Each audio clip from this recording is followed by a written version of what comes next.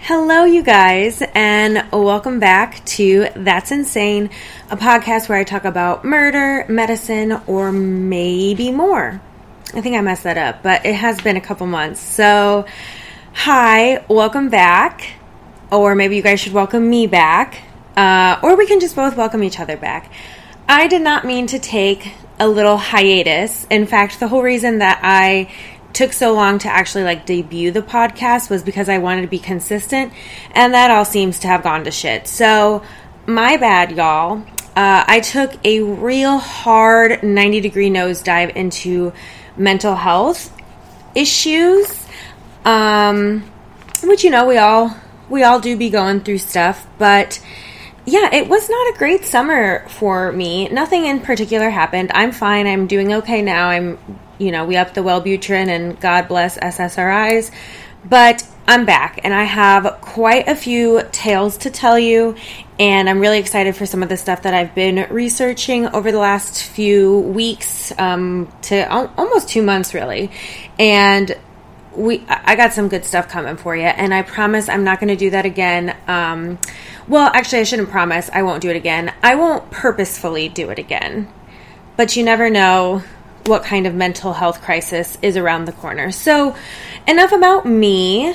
How are you guys? I hope that you guys are good. I hope that you guys had a much better summer. Got to be outside and living your life. So yeah, okay, let's just get into it. Today we have a medical story for you, obviously, and not we. Who's we? I have a medical story for you. And I'm really excited about this one. I really like this one. This is about James Harrison. Okay, for a minute I got confused and thought I said the wrong name. This is about James Harrison. So James Harrison is an Australian man who is also known as the man with the golden arm because he has donated blood 1,173 times, which is almost once every 2 weeks for 60 years. Why is this so amazing, other than his clear dedication to helping others?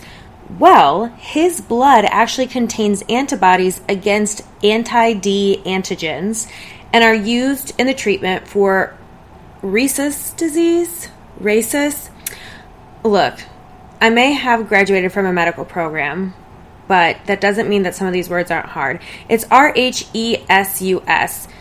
Anyway, rhesus disease, which has helped save 2.4 million babies in Australia alone.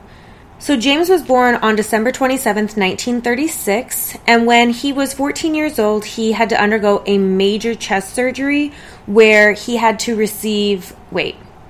he underwent a major chest surgery in which resulted, that makes no sense. God, you take a couple months off and all of a sudden you can't read your own writing or type. When he was 14 years old, he had to undergo a major chest surgery, which resulted in him having a lung removed. During this procedure, he needed 100 stitches, was in the hospital for 3 months, and needed 13 liters. That is 2.5 gallons. Go to the store and buy 2 gallons of milk, and then buy another half gallon. And that's how much blood this man needed. 2.5 gallons of blood to save his life. Well, which saved his life. Either way. After his surgery, he pledged to donate as soon as he was old enough, and then 4 years later, in 1954, he was finally able to act on that promise. A decade later, it was discovered that his blood contained an important antibody that was needed to make anti-D injections. So, blood that contains high levels of anti-D antibodies, this is going to get real confusing, but we're going to make it through together. So, blood that contains high levels of anti-D antibodies can be processed to create an immunoglobulin-based product that is used to prevent hemolytic disease of the newborn, which is also called HDN. Hemolytic is blood, so a blood disease of the newborn. These products are given to RHD negative mothers of unknown or RHD positive babies during and after the pregnancy to prevent the formation of antibodies to the blood of the RHD positive child. I know you understood none of what I just said because personally, when I first wrote it, I had to read it 800 million times, even though I learned this in school. Hematology is not my strong suit. So he is one of no more than 50 people in Australia that are known to have these antibodies. Now, don't quote me, but I'm like 99% sure when I was reading about this, women will make antibodies after either, you know what, we'll just get to it. So every batch of anti-D that has ever been made in Australia has come from James's blood. Once James found this out, he was happy to continue to donate, and he actually switched over to plasma donations so he could help as many people as possible. So we're going to have a nice biology lesson here. And this actually really helped me because, like I said, hematology is not my strong suit. So let's talk about blood. So blood typing is determined by the molecules on the surface of the red blood cells. So the most commonly recognized blood groups are A positive and negative, B positive and negative, O positive and negative, and then AB positive and negative. Every person in the world has one of these blood types. So the positive and the negative sign is known as the rhesus, however we're going to say it, the RHD, that's what I'll call it from now on, the RHD factor. So that's what makes up the positive versus the negative. The Rh factor is an inherited protein that can be found on the surface of the red blood cell. So imagine the little circle red blood cell. This is like a little protein that sits on top of it. So if your blood type is positive, then your blood cells do have the RHD protein. And if it's negative, then you, of course, lack that protein on your red blood cells. Are we all following? Okay. So Rh positive is the most common blood type. So like A positive, O positive, B positive, etc. So the Rh factor. So the Rh factor is one of the proteins on the red blood cell that is used to indicate whether the blood of two different people is compatible when mixed. So like a mother and her baby at birth or for transfusions. It's routine and it's important that the Rh factor for a mother and her fetus be determined during the pregnancy because if an expecting mother is Rh negative, the mom is negative, and the baby is Rh positive, then the mother's blood might produce anti-D, anti-RHD antibodies. Similarly, it's important to know the Rh factor for blood donations and transfusions, as a person with Rh positive factor will not make the anti-Rh antibodies, whereas someone who is Rh negative will produce these anti-Rh antibodies. I'm sure most of you have tuned out by now, and that's okay. But for those that are sticking with me, you're going to learn something today. So this is how it all works. The anti-D immunoglobulin, also known as RhoGAM, neutralizes any RHD positive antigens that might have entered the mother's blood during a pregnancy. So if she is Rh negative. So if the mom is Rh negative, you get the RhoGAM shot, and that neutralizes the possibility that any Rh positive blood in your body from the fetus isn't like sought out and destroyed. So if the antigens have been neutralized, then the mother's blood won't produce antibodies against the unborn child. And if the blood of an Rh positive baby enters the bloodstream of the Rh negative mother, the mother's body will produce the antibodies, which are called anti-D, against the Rh positive antigens and essentially develop an immune response to it, which is a fancy word for destroy it. Does this make sense? So if you are Rh negative and your baby is Rh positive, and let's say that you're having complications or a miscarriage or something that can cause the baby's blood to get into your bloodstream, you would want this RhoGAM shot so that you don't form antibodies against the baby's blood. That is truly the simplest way that I can put it, and I hope that that makes sense. So what does all of this mean? I'm pretty sure I'm about to repeat what I just said, but we're just going to really take it home.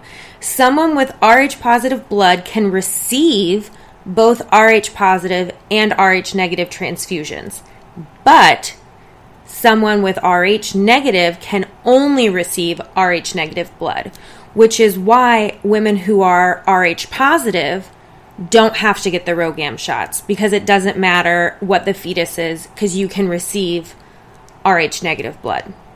Okay. So the way I always remember, and when I typed this out, I was like, this actually isn't that helpful, but whatever. The way I always remember is positive can get it from anywhere, but negative can only get negative, meaning positive can only give to positive. That really helps nobody at all. It's, but it works for me. So these antibodies are developed in those who are Rh negative, but receive Rh positive blood at some point, whether it be from women exposed to it previously, someone receiving the wrong transfusion, or sometimes Rh negative men volunteer. This is so sweet. The bar is on the floor. Sometimes Rh negative men volunteer to be exposed to the Rh positive blood so they can become donors, either voluntarily or for money. I'm sure most of it's for money. But anyway, real quick, let's just do a rundown for donating and receiving different blood types, just for fun, because we were learning so much already. I want you to have the full package. So we've already discussed what makes the positive and the negative aspect. So for this part, I am just focusing on the letters, the A, B, O, etc. This will also be fun information for you if you know your blood type. So just kind of like tuck this away somewhere in the deep recesses of your mind. So if you are A, you can only receive blood from people who are also A or O. Similarly, if you are type B, you can only receive blood from those who are also B or O blood. If you're AB blood, though, you can receive from anyone who's A, B, AB, or O. AB positive blood is considered the universal recipient, which means you can literally receive blood from anybody because you can get it from positive and you can get it from negative people, and you can get any blood type because you have like all of the proteins. I don't really know. But so you should pray that you're AB positive because you're always going to get lucky. Okay. Both A and B blood types can also donate to those with AB blood, which makes sense, right? They're AB, they have one of each. Okay. If you are O blood, you can only receive blood from O blood and no one else, which really blows. So O negative is considered the universal donor, but unfortunately, if you are O negative, the only other blood you can receive yourself is O negative. So a lot of times in the emergency room or probably trauma rooms and stuff like that, they will, and blood typing obviously is a lab test and it can take a while. So when we need blood like immediately for a transfusion, they will order O negative blood because it's the universal donor. It can go to anyone without the fear of things interacting and messing up. So that was all I had to say about that. All right. Does this all make sense to you? I hope it does. I hope you learned something. It was a nice refresher for me, but we're just going to real quick do a once over. So RH factor is what makes your blood positive versus negative.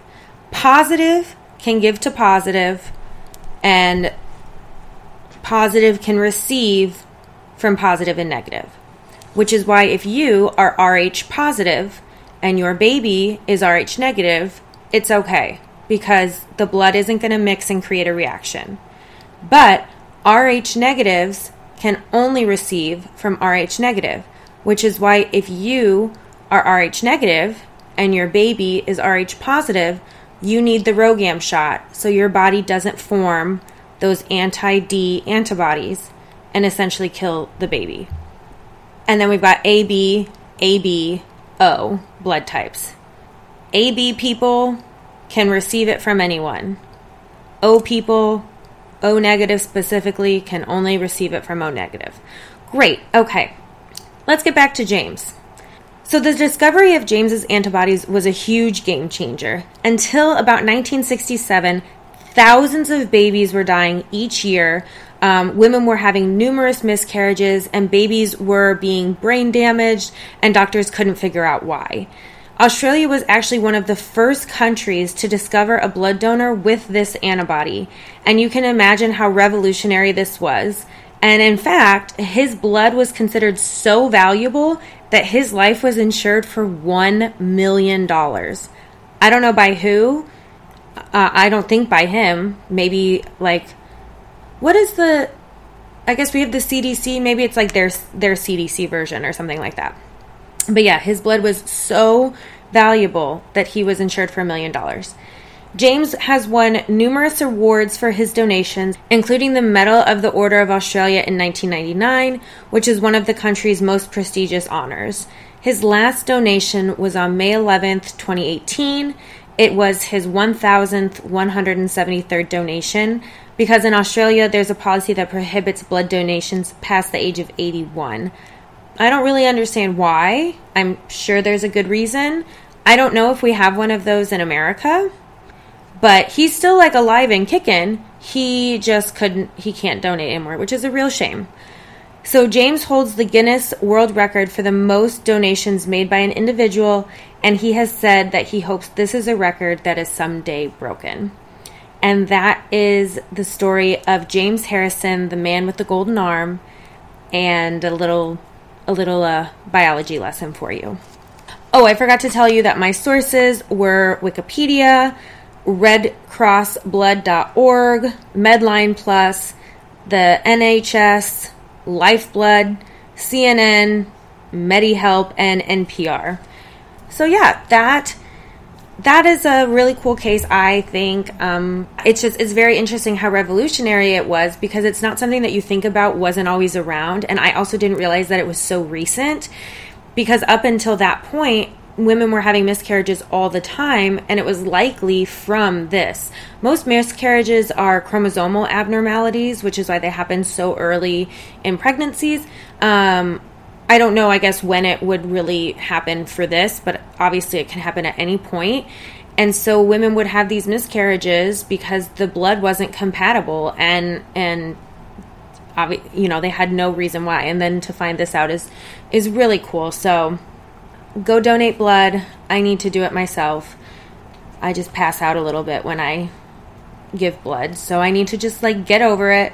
I'm pretty sure I'm B positive. I want to know what you guys are. What is everybody? I could be totally wrong, but I'm pretty sure I'm B positive. There was somebody I was working with recently who was O negative and said that the Red Cross was hounding her, which don't be stingy with the blood. You know what I'm saying? Anyway, I could just sit and ramble on and on and on and on and on.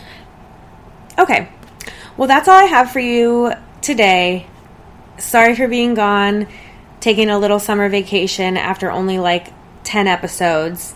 I didn't need the break from the podcast. It wasn't intentional, but I'm excited to be back, and I'm excited to tell you guys all these stories. As always, if you have any interesting medical cases or true crime cases or just weird shit in general that you want to share with me or want me to look up, then send that to that'sinsanepodcast@gmail.com. I'm also on Instagram at that'sinsanepod. I think, is it that's_insane_podcast. I had a TikTok, but to be honest, I don't think I'm going to post on it, so don't go follow it. But I will post the videos on my actual TikTok, which is Aurelia May Makeup. And I am also on Facebook as well under That's Insane. I'm pretty sure. I'll have to double check all of that, but it'll be on the show notes. And until next time. Or wait, what do I say? What do I say? Do I say until next time, or I'll see you? I think it's I'll see you next time. Yeah. I'll see you next time. Bye.